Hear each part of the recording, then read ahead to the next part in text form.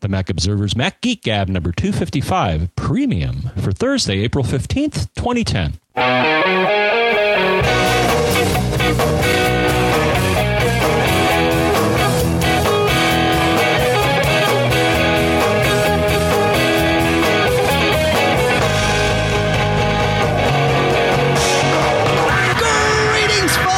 Welcome to the Mac Observer's Mac Geek Gab. I am Dave Hamilton here in Durham, New Hampshire on this beautiful tax day afternoon. On the other end, and I can see him, even though you can't, is... John Efron here in Fairfield, Connecticut. And yes, it is tax day, unless you're going to extend it, which I guess you're doing that anyways, Dave. But no, I popped mine in the mail yesterday just to be safe. That's good. That's smart, actually. Yeah. Yeah, I imagine the post offices might get a little crowded as the day wears on here. So I wouldn't even step foot in a post office tomorrow.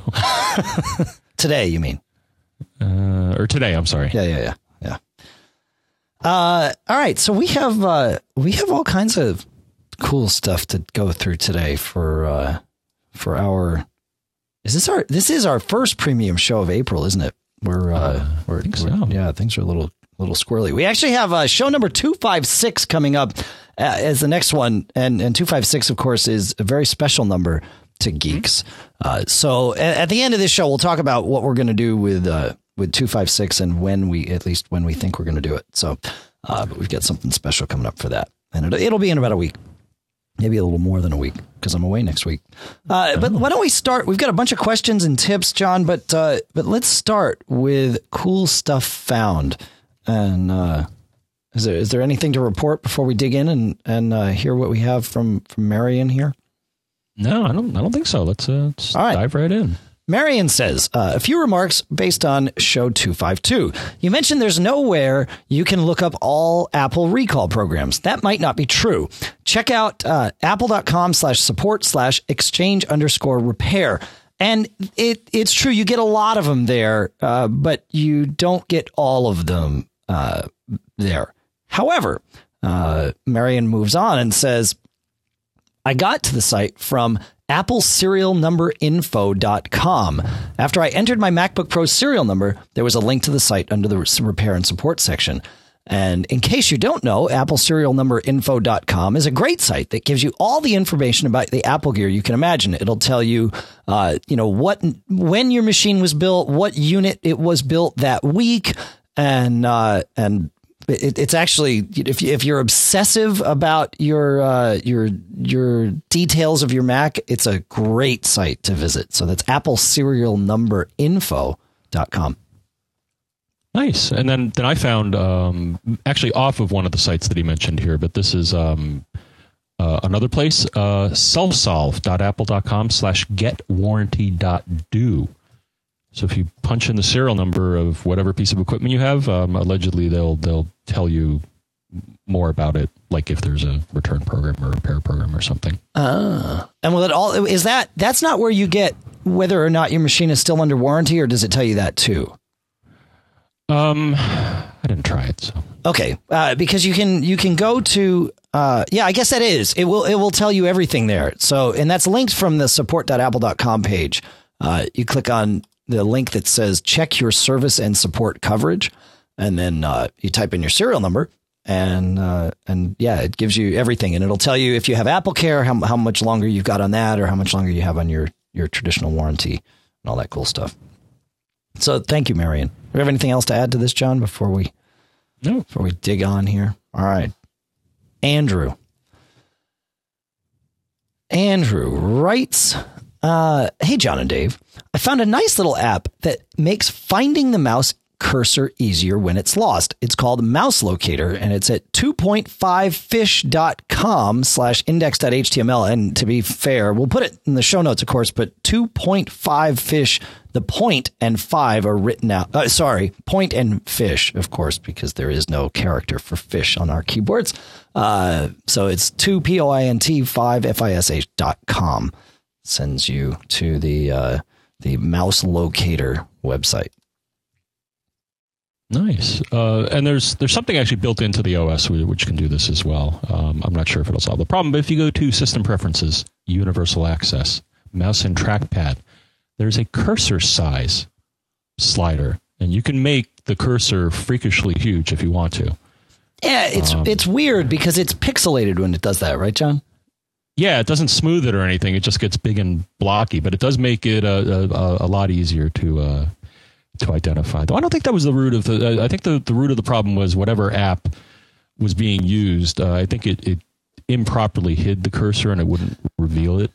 I have that problem sometimes. I use two screens on my main machine. I've got it's a MacBook Pro, so there's that screen, and then there's a bigger screen that I have next to it. And man, there's sometimes when I just can't find my mouse, and I'll move the mouse around and I just can't find it. But then when I click it, that seems to make it so that I can find it. I don't know if it was there before or not, but it certainly seems like it happens often enough and consistently enough that I don't know. I think my mouse actually does disappear.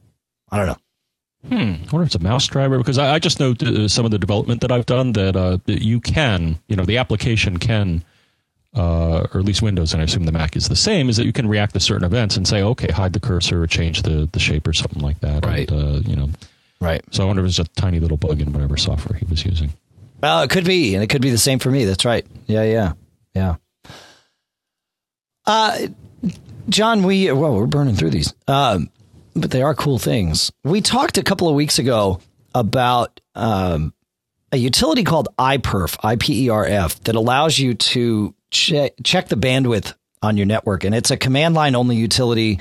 And we'd actually asked you, John, to make that some coding project or something, which I'm sure you're deep at work on, and we're pulling you away from that to do the podcast today. Is that right?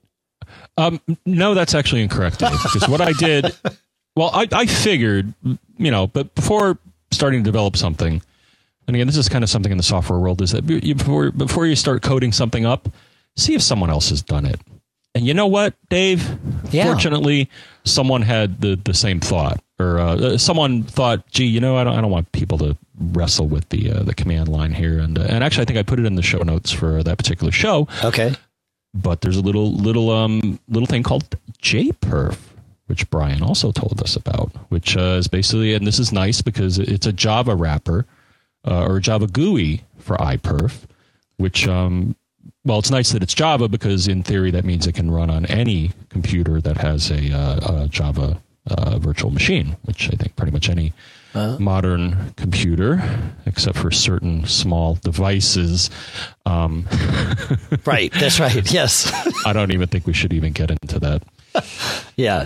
Yes. The battle over whether or not the iPhone or iPad should have Java and Flash. Well, I think someone's already decided that they should not. I think there is no battle. I think the battle never happened. I think I think we published something today, and I heard that someone's going to try to create a battle, but So what we're talking about here is apparently that there's mumblings that Adobe, I think, is going to try to sue Apple over this clause that they recently introduced, saying, if you want to develop on our portable devices, you got to do, and I think it's Objective-C, C++, or it has to be executable by WebKit. Yeah, and that excludes certain not WebKit, Xcode or Xcode. Yeah. But I think it has to be parsable by the WebKit engine. I think that was another condition of the. Did you say WebKit? Did you mean Xcode again? No, I meant WebKit. You meant WebKit. Oh, okay. All right. I think that was, I'm pretty sure it was in the agreement. I don't have it in front of me. All right. It's out there, and I think we had an article, but I just can't see how you can force. No one's forcing you to develop for the iPhone or the iPad. Nope. I don't see how Adobe can make a case that they're entitled to have their, proprietary, Flash technology. They should have the privilege to do that. So here's the reality, right? And I realize we're on a tangent, and we know we're going to get back to JPerf here in a minute because there's some stuff we want to say. But the reality is Apple has currently and always, as long as the App Store has existed, which of course isn't that long, but they've always reserved the right to reject any app for any reason. There is no guarantee of approval. So what they've done here is they've actually been very nice about it, and they've given at least one, and it's not the only one. They've got other things in there that will just automatically get you rejected. But they've put yet another clause in that says, here's yet another reason why we would reject your app. And that's great. But, they could have kept that out. If Adobe wants them to pull it from if Adobe makes a big thing and a judge says you have to pull this from your license agreement, Apple say, great, that's fine. We're just going to leave this other clause in that still lets us reject any app for any reason. And then that's the end of it. There's no, it doesn't really matter. Apple could have done this anyway. Who knows? Maybe they already have. We don't know. So I'm not sure where they're going with that. I suppose Adobe could do Flash in one of the approved languages. They could rewrite, in C. I think it'd probably be a pain in the neck, or Objective-C or whatever. Well, isn't that what they did, though? They wrote something that basically translates Flash to that, but uses their own framework to do it. And this Apple says, no, you got to use our frameworks. That's my understanding, and I think there's another product that does the same thing that I think translates .NET stuff over. Okay. Anyways, back on track here. Back on track. You're the iPerf guy. I'm not. And you have some things to add here. So this JPerf thing was cool because, like you said, I've used iPerf before, but I've only used it. It's a command line thing, and you can get all the details for all the different stuff it does. But I didn't want to mess with any of that. I just want to test my network, and good to go.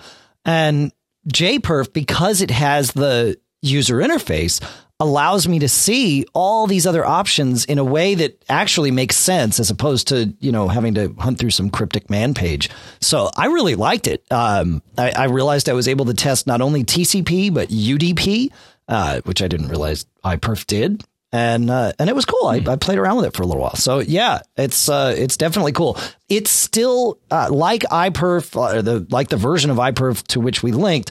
It still requires you to have Rosetta installed on your Intel Mac because it is the binary is compiled as PowerPC. Presumably, it's mostly trivial to download.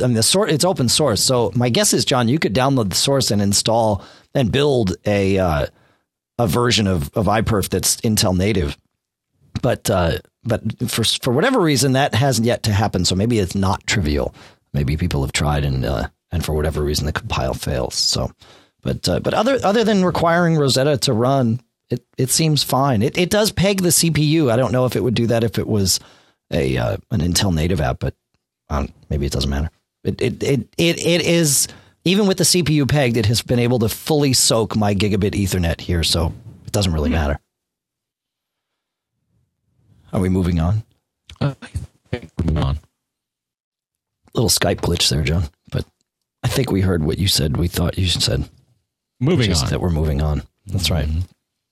All right. Clambake writes, just a quick note to let you know that Hide Quick Look Panel on Deactivate is a newly added toggle in the latest version of Coingo Software's Mac Pilot.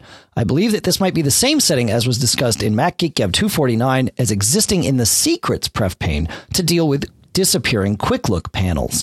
And this is at coingosoftware.com, KOINGOSW.com. They're the other people that also make Air Radar, which is cool. Since Mac Pilot is not a pref pane and instead is an app, it may assuage Dave's stated concerns about mucking about with the system. But note that Mac Pilot is not freeware. Mac Pilot's another one of those utilities. I talk about Onyx all the time, John, and Cocktail. Mac Pilot definitely falls into that realm. It's one of those kind of Swiss Army knife utilities. I always use Onyx.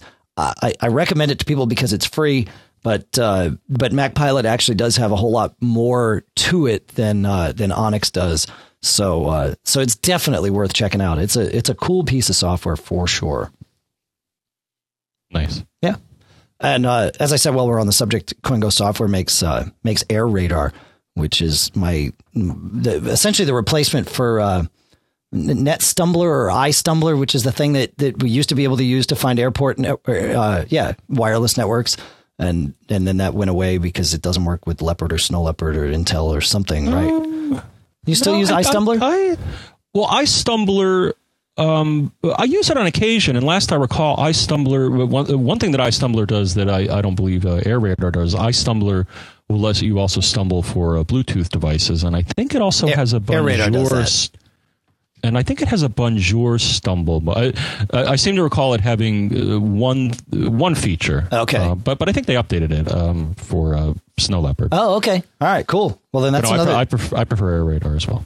Oh, okay. Yeah. It's a smooth little app. I don't believe that AirRadar is free either, though. I believe that's a for pay app, but it definitely worth having if you need to do any sort of wireless troubleshooting or anything like that. So, all right. Are you looking that up for us, John? Is that what you're off doing? This is odd. We decided to turn on Skype video today as a test for something that we might do in a future show.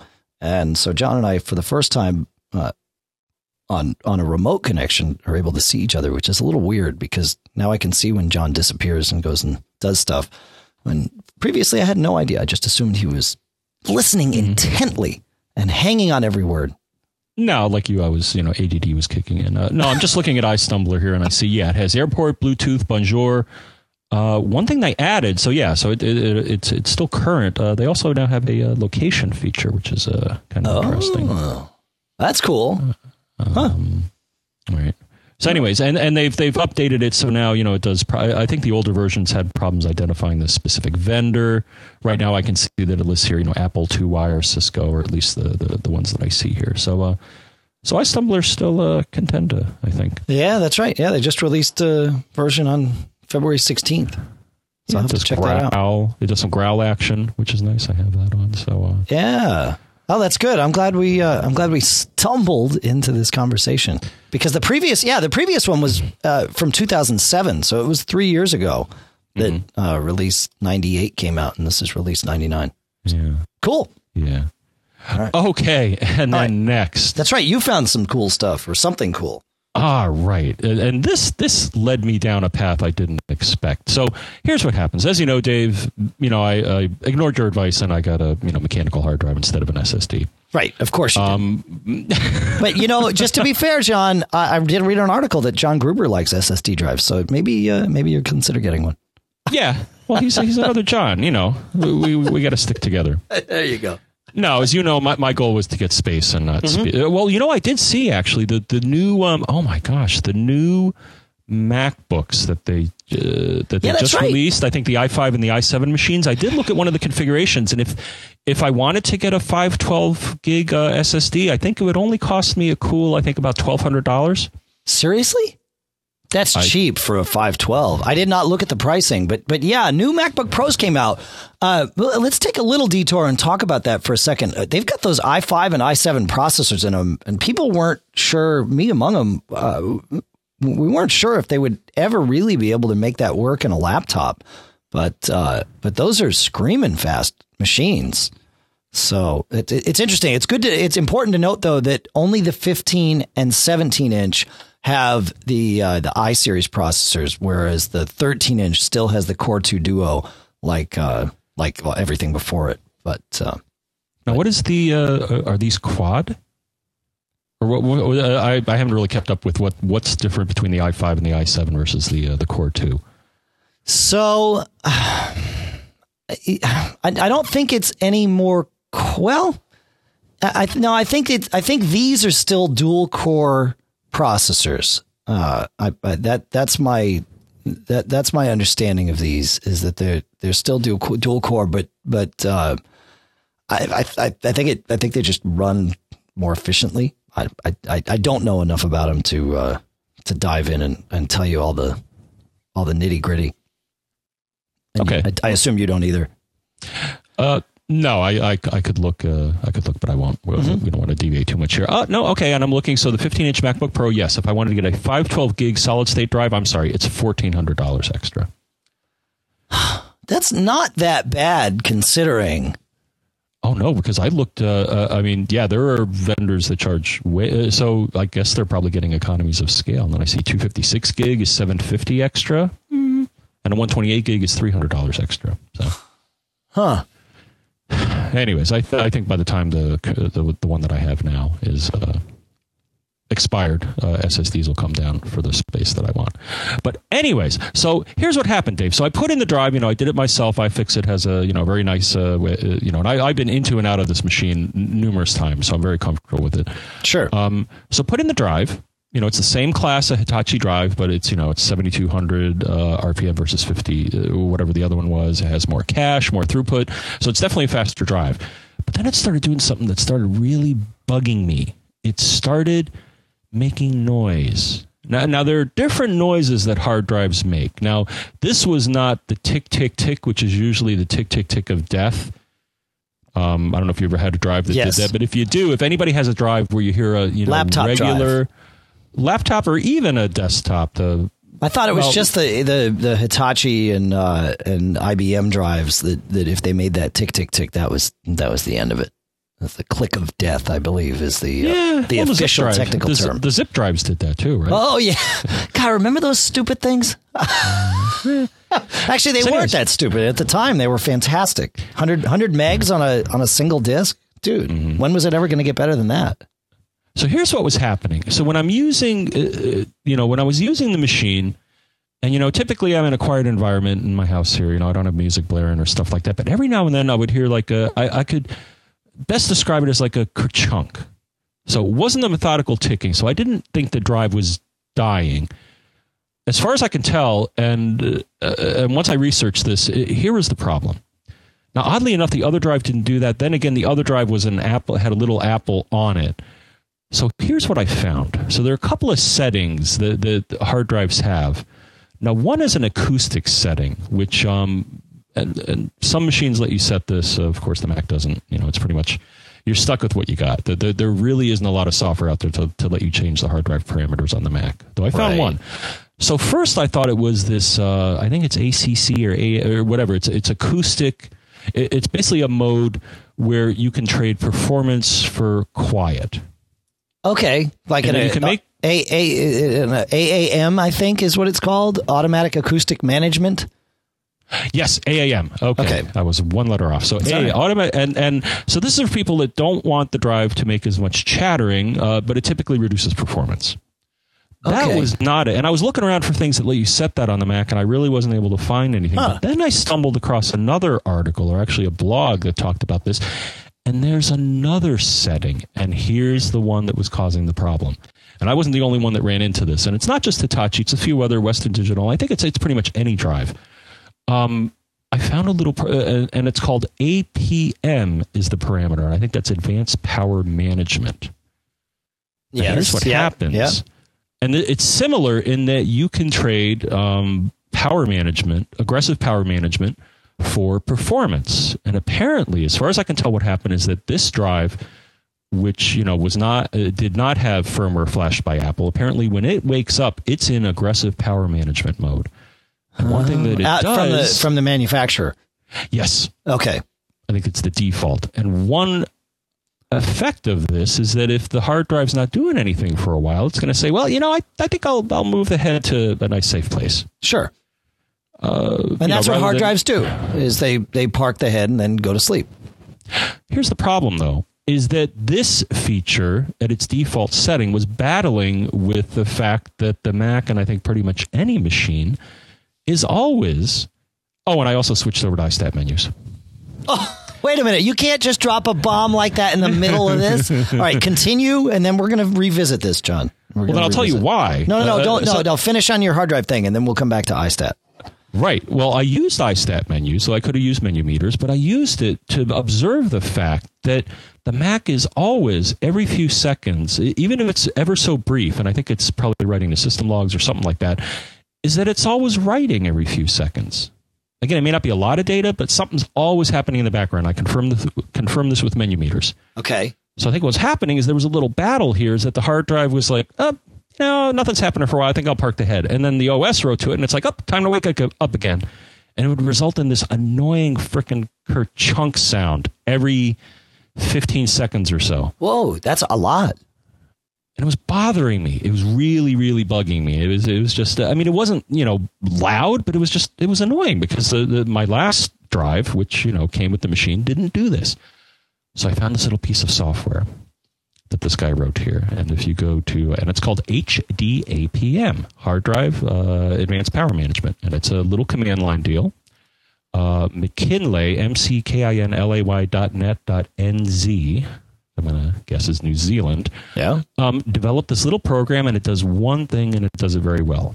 It lets you, and he even includes a plist file that lets you start it up automatically, which is pretty much, so you could either run it manually every time from the terminal, or, he has a file that'll, start it up automatically. And you basically can send whatever value you would like to the drive saying, okay, either do, and I guess the range is 0, which I guess is the default, all the way up to FE hex, which is basically, please be in maximum performance mode.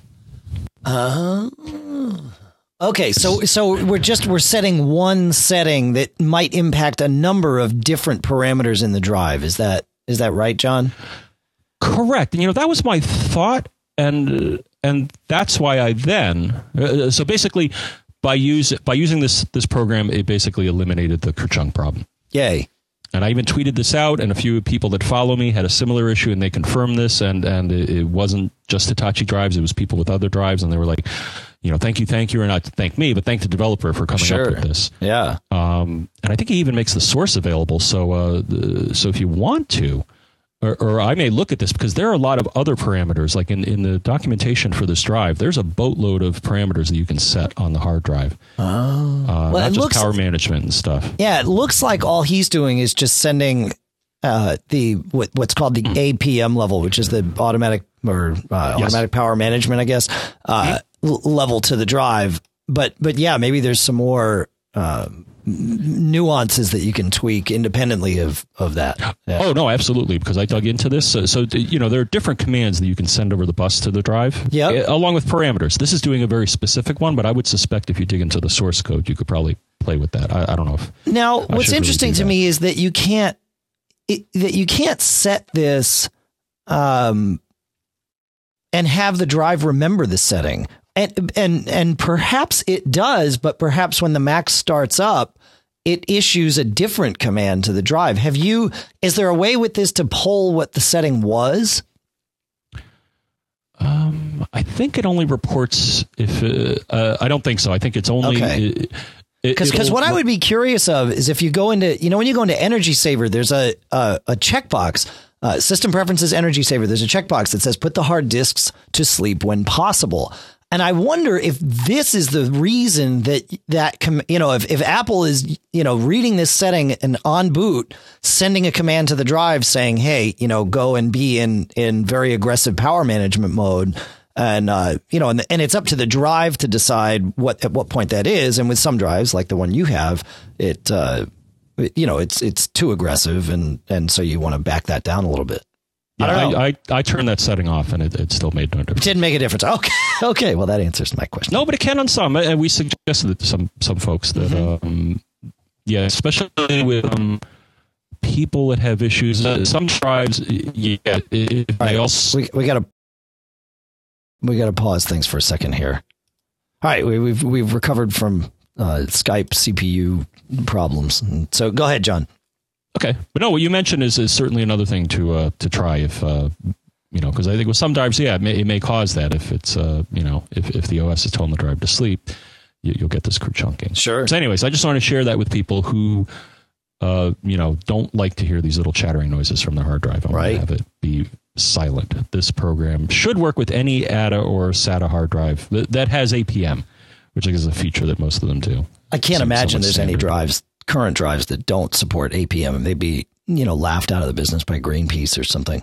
Well, you can't walk into Macworld Expo without seeing people picketing because, whatever. And perhaps it worked, right? Because Apple's machines are greener than they used to be. I think Greenpeace still finds something to complain about, it's a good direction. I think they actually got the nod recently because they're reducing the amount of nasty chemicals that'll kill you and stuff like that, using nice metals and one thing that looks cool on those new Macs, and I do want to research i5 and i7. I did a little quick glance at a chart here while we were talking, but I obviously didn't have enough time to read and absorb, so I don't want to go down that path without being informed. But the interesting thing is the battery life that Apple's reporting on these. 10-hour reported battery life on the 13-inch, and 8 hours on the biggest, manliest 17-inch machine. So that's impressive if those numbers are right.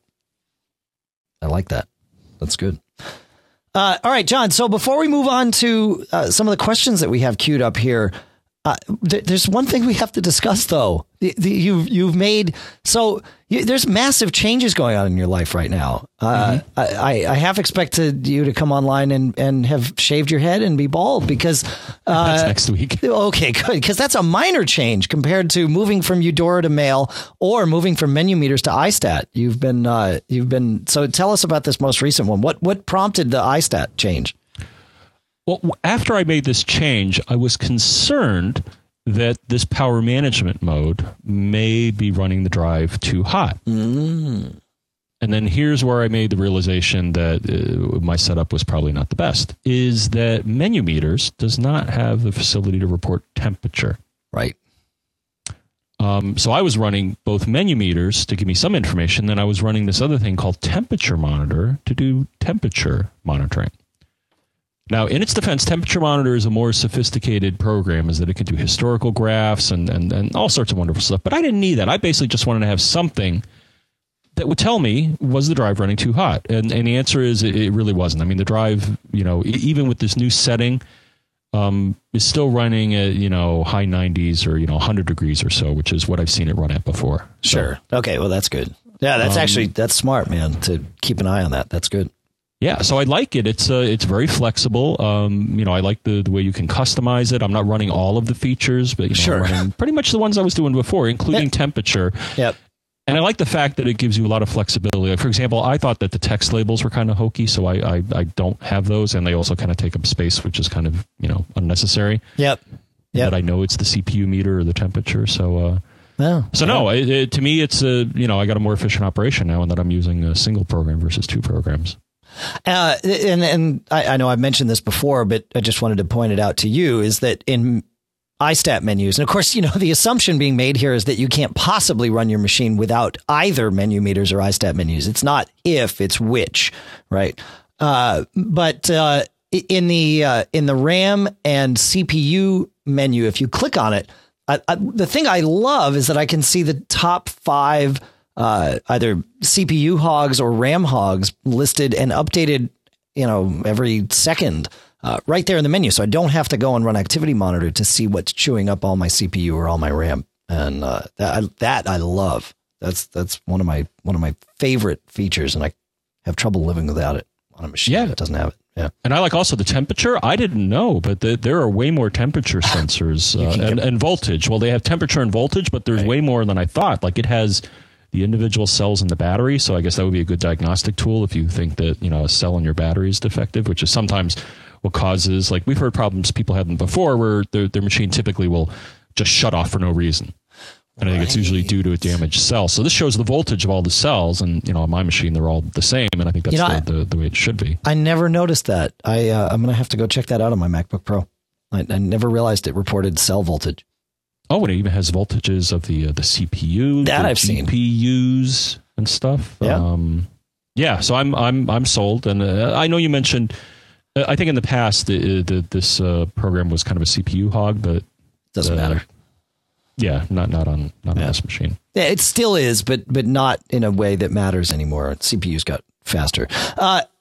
And I keep deferring our questions because we talked about 10.6.3 earlier this week, or maybe earlier this week. Apple released 10.6.3 version 1.1. Huh? Yes. I didn't get it. Well, and that's because you don't need it. Yeah, that's right. I know. So the update is for people who updated to 10.6.3 from 10.6.0, which of course is me, because as you remember from the last show, I upgraded my daughter's machine. I brought it back to 10.6.0 and then upgraded it to 10.6.3. So now I have to decide if I'm going to muck with that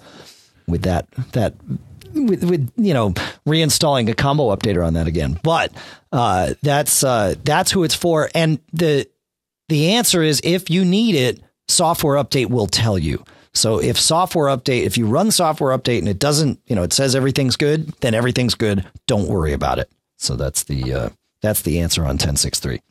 Huh. Maybe you should do what I do, Dave, and just, do software update. I use software update, and that's what caused my problems with my daughter's Hackintosh. I don't know why I bent that rule. God, stupid of me. Yeah, I was frantically looking for this update because I saw a number of people say, "Hey, a new 10.6.3 is out," and I kept running software update, and it wasn't happening. And then, I saw the follow-up article. I think we did saying, "Well, if you don't need it." Yeah, Apple was tight-lipped about it, and then this, knowledge base article just sort of appeared. But their PR people were like, we don't, they don't know. So, all right, on to Rick. Rick asks, Dave, in the past, you have suggested putting the users folder on iDisk. Recently, you have changed your suggestion to Dropbox. Can you please elaborate on how you suggest setting that up for us? Okay, this is interesting because there's a possibility here using either iDisk or Dropbox to have your documents automatically synced to all your Macs, which is really, really cool. I used to use iDisk, and the reason that I moved from iDisk to Dropbox is one thing, and I continue to pay for iDisk, and I just don't use it, and it kind of drives me crazy, is that on my Mac, the iDisk is stored as a disk image, whereas Dropbox just applies to a normal folder on my Mac. So I don't need to have some wacky disk image thing. And to be fair, the OS X mounts the disk image like a normal disk, and, it sort of manages that in a fairly seamless way. Where it breaks apart is Time Machine. You're not backing up individual files on your iDisk. You're backing up slices of the disk image. So if you want to go back in time to something on your iDisk, you have to actually restore the entire disk to a previous state in time. And you got to know where to go. You got to go to, users, library, file sync. I mean, it's a really convoluted thing, and it causes kind of some weird stuff. So that's why I moved to using Dropbox for this. They both sync with the cloud. They both sync with all my other Macs. And presumably at some point I'm going to regret this decision because the iPhone and the iPad are going to have, a file system that I can only imagine will be linked to my iDisk. So I'm going to have to kind of reevaluate that. But yeah, so that's the reason. Some specifics about it for you, Rick. First of all, I do not recommend putting your whole users folder on anything like this. That would be a mess, or at least potentially a mess. All I do is I create a inside my documents folder, because some things just like to create stuff on your documents folder, like Parallels. It's either Parallels or VMware puts all your virtual machines right in your users documents folder. And I don't want that necessarily synced up to my iDisk or my Dropbox. So inside my documents folder, I created a folder that called Dave's Files. And it's in there that I have all of my stuff synced up. And that's the folder that I sync to the Dropbox. And I point my Dropbox at that. But you could just as easily take that, that Dave's Files folder and put it inside your Dropbox folder, which would be in users. For me, it's users Dave/Dropbox. So you can do it either way. But whichever way you choose, the concept is store your documents folder in your Dropbox, and then up it goes. So is that. Did I get that, John?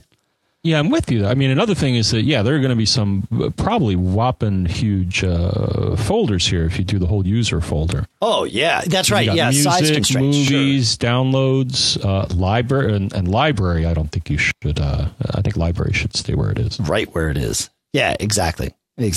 So, yeah, but it's cool. And I think we mentioned it in the last show, but, Dropbox is available for free. You get 2 gigs, 2.25 gigs for free. And I'm all filled up on mine now, but I think we put Michael Johnston's link in the last show notes instead. And I'm not sure if Pete needs one, but once Michael's filled up, we'll bounce it to somebody else here. But yeah, you get an extra 1/4 gig by using the link that we have, and so do we, or so does whoever's doing it. And you can get up to 10 gigs total. So if you have friends or whatever that you want to sign up, go into your Dropbox account and give them referrals, and you can really blast that up. You can go from 2 gigs to 10 gigs for free. And Dropbox is great. It's, amazingly reliable. I've been using it for a while, a couple of years now, and I really like it. It's one of those, immediately install on a new machine things for me. So. I like it I find it quick. I find it a lot of times quicker to use that than to use like a flash drive or something to get stuff between machines. Yeah. Especially if you're on different platforms, which gets to be kind of a hassle, especially if you're talking different disk formats. I find Dropbox very handy for that. Yeah. And it's cool. It's actually important to mention, you and I use Dropbox for syncing up the collateral that we have for the show here. We've got some PDFs and audio files and the agenda and all that. And so once that's built, what I do is I put it, John and I have one folder. Our Dropboxes are our own, but we have one folder that's in common between the two. And I don't know, my guess is I created it, but it doesn't matter who creates the folder. Then you go into your Dropbox interface on the web and you say, I want to share this folder with other people. And it becomes this collaborative thing. And there's not user permissions or anything. It's not robust in that sense, but it just becomes a shared folder. But it's only John can only see that folder in my Dropbox. The rest of them are private to me. And the same with yours. I can't see anything else in your Dropbox. But the cool thing is, as soon as I put stuff in the folder, or as soon as you put stuff in the folder, it's replicated to the other guy. And we've just magically got it. And just now, we had an audio comment that if we stop chattering here, we'll finally get to. And I hadn't put it in the agenda. And so I was like, oh, let me find it. And so I put it in the Dropbox, and immediately John just started playing it. It downloaded pretty quick, and that was that. So it's pretty cool. Yeah. Time for Daniel. Absolutely. The one thing I noticed with Dropbox, or something else that I tried lately, is it sometimes makes you wish that you had higher upstream bandwidth. Yeah, it does. Because, sending big files up. The one thing that's gotten better, if you use Dropbox, years ago or a year ago, the one of the big changes they've made is that they'll let you sync files. If I've got 3 machines that are all synced with my Dropbox and they're on the same local network, all in my house here, all connected to the same router, instead of sending it up and back, Dropbox will actually sync just locally amongst my network, which is much more efficient. So that did make that part of it better. But it's still, you need more. We always need more. Right? That's normal. Oh, I see. Okay. Enable LAN sync. Yeah. I think it's that feature. Okay. I see it right here. Nice. Yep. All right. On to Daniel. I'm a happy user of Time Machine and use it with a FireWire drive regularly. A friend of mine has a time capsule and has agreed to allow me to use it in the interest of an offsite backup. However, I don't want to fill up his time capsule with anything but the most important data, i.e. there's no reason to back up my rather large iTunes library offsite, although I do keep it backed up locally. Do you know of a way to configure Time Machine to back up different sets of data to different destinations? I haven't actually connected my Mac to the time capsule yet because I don't want Time Machine to take off backing up without me having had a chance to restrict it. So I'm making a few assumptions. One is that Time Machine will allow you to back up to more than one destination. The connection to each of those destinations does not have to be the same. And it's not immediately obvious how to choose different backup sets for each destination after hooking up. Okay, so let's address some of this here, John. First and foremost, Time Machine is capable of backing up to multiple destinations, but you have to choose which destination you want to back up to manually by going into System Preferences, Time Machine, and choosing it there. It won't forget about, the old one won't forget about your computer, meaning that once you point back to the first one, you'll start you'll resume from where you left off. But that's it. That's the only real change. You can't have different, as far as the restrictions go, you can't have, Time Machine is opt out. That's the only thing you can set is what not to back up. You can't do it as an opt in and say only back up these 3 things. You have to say back up everything but, and you're just adding tons and tons of things to the exclusions list. And that list is the same regardless of what destination you're backing up to. So you could certainly manage this manually, change your destination, manually update your exclusions list, tell it to back up, then change your destination back, manually update your exclusions list and back up. But that's not, life's too short for that. I'd recommend using probably ProSoft's data backup. SuperDuper and Carbon Copy Cloner are cool, but again, they're really built for backing up one folder or one entire drive, whereas data backup kind of lets you pick and choose. And I don't use Carbon Copy Cloner nearly as much as SuperDuper, but is that an accurate assessment there, John? Sounds good to me. Or another option. Yeah. Do you notice this? I remember mobile. You know what I'm going to say? I do Mobile actually. Me. Yeah, because I prepped this before this happened. That's right. Go. Go. Mobile Me. So for a while, and they've been kind of slacking off lately, but with Mobile Me, they would put in your iDisk a little folder of goodies, and I think they've kind of haven't really done that as of late. And then all of a sudden, this shocker came across Twitter in that Apple has a backup utility called Backup, I think, and they updated it for Snow Leopard. I was floored. I think I actually had to download it again because I didn't have it on my MacBook Pro because I thought they just kind of abandoned it. And I wasn't really crazy about the I think it's a good basic. I don't know if it offers. Well, it's a good basic backup program. I don't use it personally.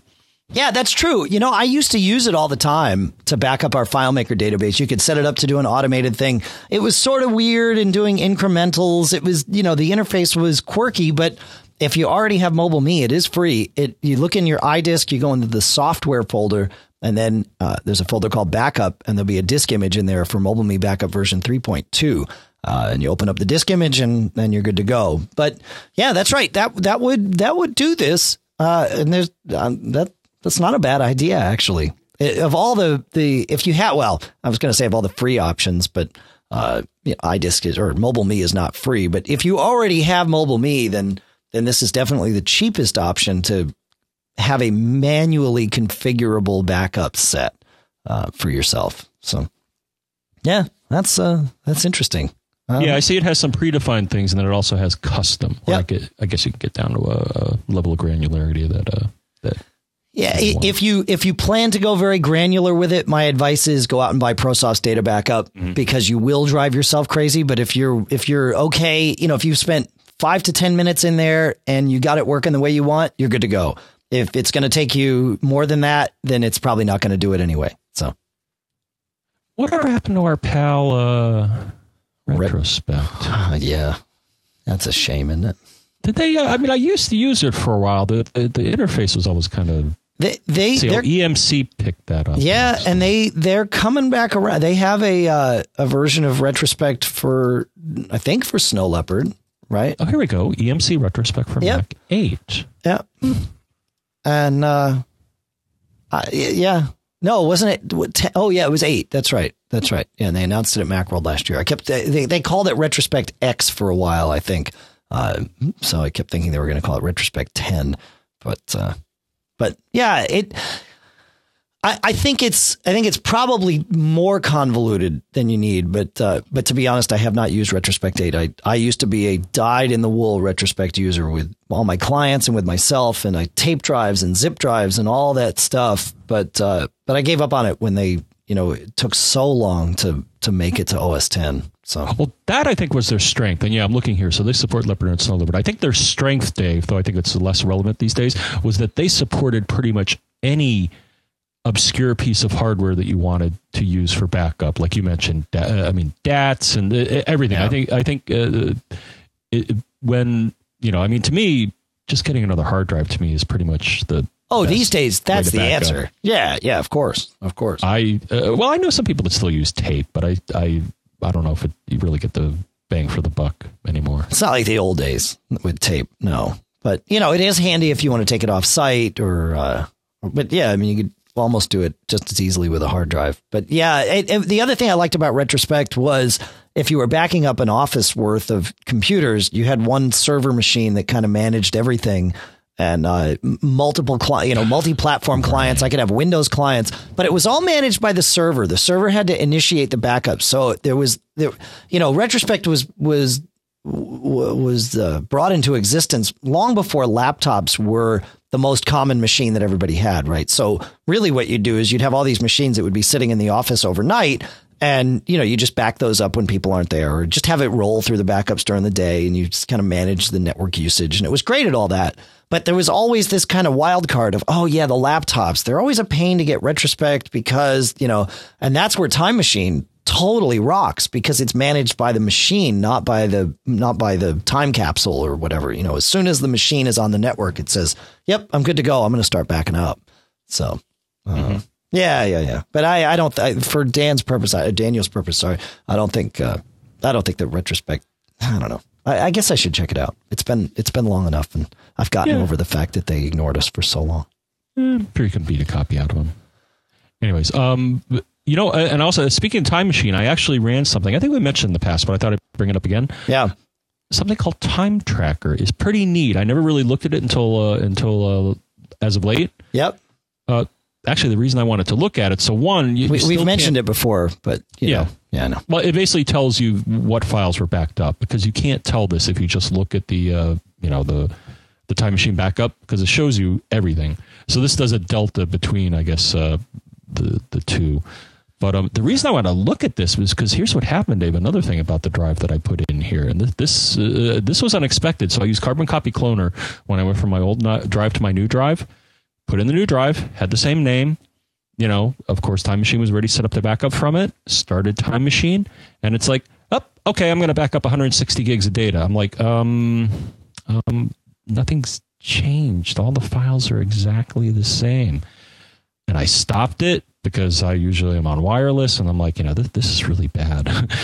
It would not. I thought maybe it was the drive label. So I even changed, because the drive label, the creation and modification dates had changed, and I thought it was keying off of that. It must be keying off of something else, Dave. Like I think you suspected the drive serial number, because it insisted on backing up the entire drive again. Yeah, I've heard some people talk about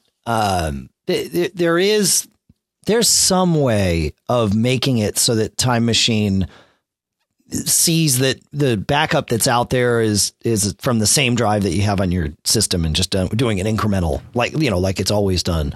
But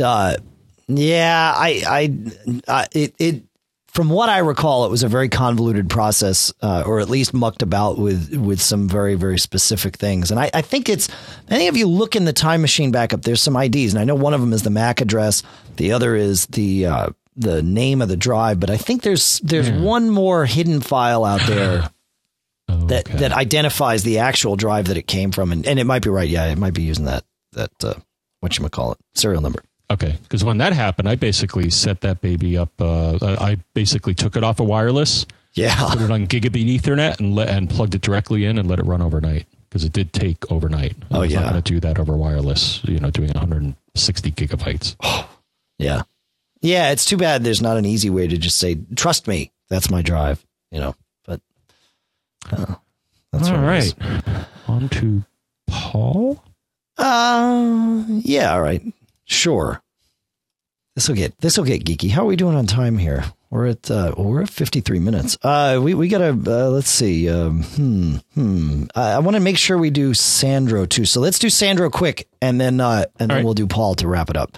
And now, of course, I'm totally out of sync with myself. But hi, guys. Sandro here of the My Phototech podcast. I was listening to just this morning to your show number 252, Premium, where Jim was asking a question about pages and setting up default indents for lists. And I think if I understand the question correctly, I think I have the solution here. Well, let me just go over this. If I'm in a blank document, let's say, and I want to start a list, a numbered list, I first would go to the inspector, select T for text, in other words, the text inspector, and then click on the list tab within the text inspector. And down at the bottom, we have bullets and numbering, and I would select, let's say, numbers. and then a type of numbering. So we'll just use regular Roman numerals through these pop-down menus. Now, down further, we see a couple fields for number indent and text indent. The number indent being the actual number in the list and how it's indented in inches. And then there's the text indent, which means basically the distance between the number and the start of the text on that particular line. So I can customize this to my liking. Now, the question is, how do we save this in some way so that if we start creating another list here on this document, we can use these same parameters? Well, that's done by saving this as a custom style. Now, if I can, there's a couple ways to get there, but the easiest one is that little blue button in the toolbar up at the top of the Pages document that we're working on. And if we hover over it, it says show or hide the styles drawer. So if I open the styles drawer, we'll see that down in the list styles, because I essentially changed the default style for the numbering list or the numbered list in this particular template, which is the blank template here that I'm working on, I can simply click. I'll see that there's a red down pointing arrow next to numbered list, and that means that a change was made, deviating from the default parameters for that particular style. So by clicking on that red arrow, I will see one option here is to create a new paragraph style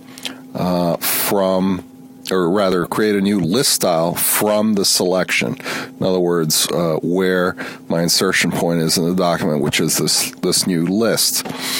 And so I select that, and I can give it a name. And generally, when I do these things, I'll use my initials first, and then a name. Like in this case, would be SVC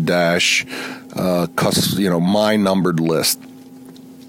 Whatever, you can have as many as you want, and that creates your own custom list, which then later on in this document you can, if you have another list, let's say you can select it and apply your style. And so the question then is, well, how can I use this, my own style of list here, for other documents? Well, the thing is, this change that I just made will travel with this particular file. And to make it part of the system here, the Pages system, so that you can use your style again in future documents, is to save this as a template. Save this document as a template. And that would be done from the File menu. File, Save as Template. And we'll wrap it up there, but that's that. It was a long comment. Thank you, Sandra, for taking the time to explain that. There were many things I didn't realize were possible in in Pages there. Wow. One of which was the styles drawer. I had never seen that. Apple does a fairly decent job of keeping the user interface uncluttered, but sometimes that's at the expense of actually letting you know what some features are. I had no idea. I kind of walked through this as I was listening to his comment the first time, and that's interesting. Now what he I think what he said is, as his comment wore on, was that there is no way to do this globally. You have to save it as a template for your, for yourself, but you can't apply it like with Word. You can't apply it to a global template and just have it there automatically. So you've got to save this template and then reopen it.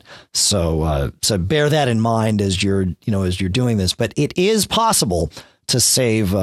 To change the default list layouts and then save them. So thank you, Sandra, for taking the time to walk us through that. I appreciate it. And I think that there's at least a sizable amount of our listeners who also appreciate it.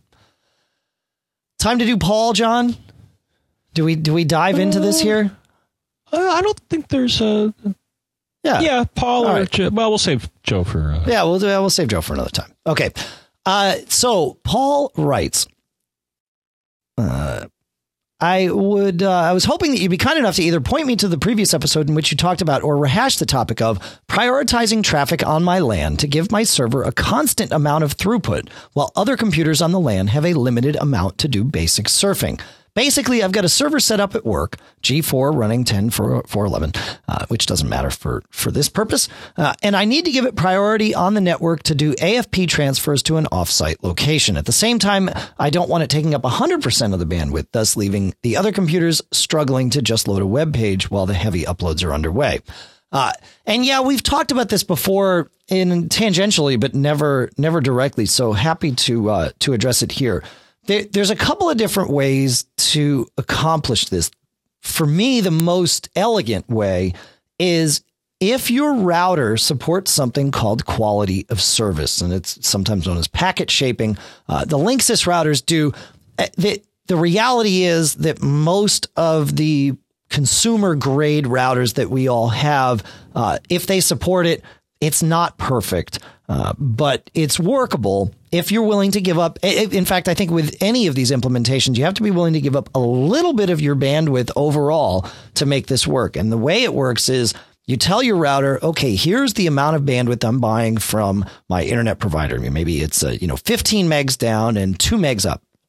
And so you plug that in, and then you can start by prioritizing either on my Linksys router, especially with the DD-WRT firmware that I use. I can pick by port, what port it's plugged into, or I can pick by MAC address and say, okay, make sure to prioritize this computer. And you can get as detailed or keep it as high level as you want. You could just say, give my server ultimate priority and give the other computers, set the server to 10 and set the other computers to 5, right?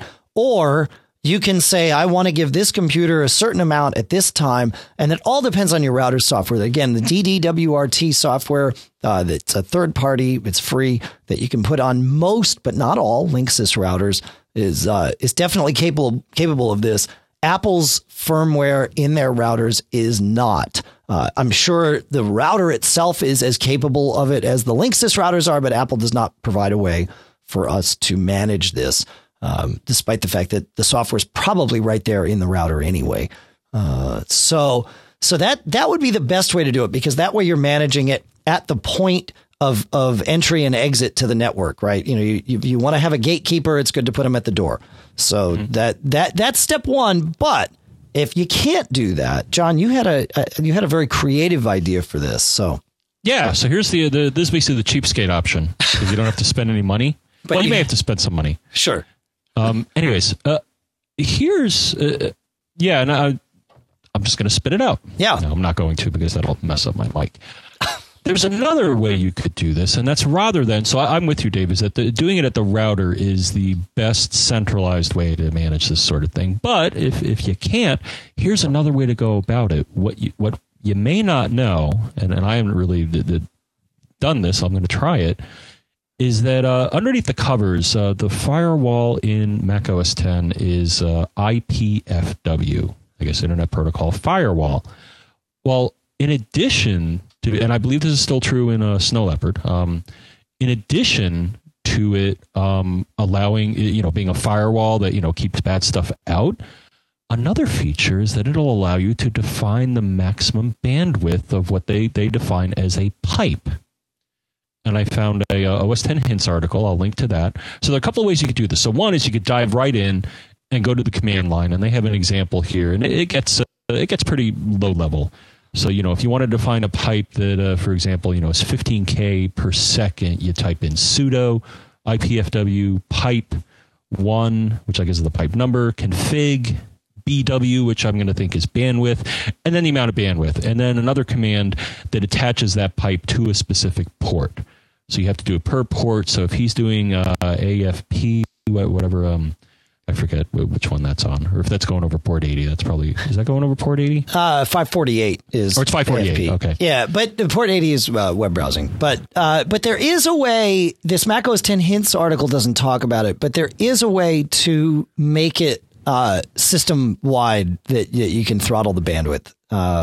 So some digging in ports, and I don't remember it off the top of my head, but there definitely is a way, because I've done it, to throttle the whole connection. So okay, it's not the best solution because it's not very dynamic, but you may want to, because I think the concern is, or what I'm reading into his solution here is that he doesn't want one machine to be hogging all the bandwidth and everybody else is stuck. Right. So maybe the way to do this would be to limit the bandwidth on this one machine that needs to do this heavy duty traffic, and pick a reasonable value where you still have enough bandwidth for other people. Yeah, leave yourself some headroom, so that, the worst thing is when you're using either all of your downstream or all of your upstream, and what, then even something as trivial as checking email becomes very, very slow, because there's this lag in turnaround, because there's no extra bandwidth to be used.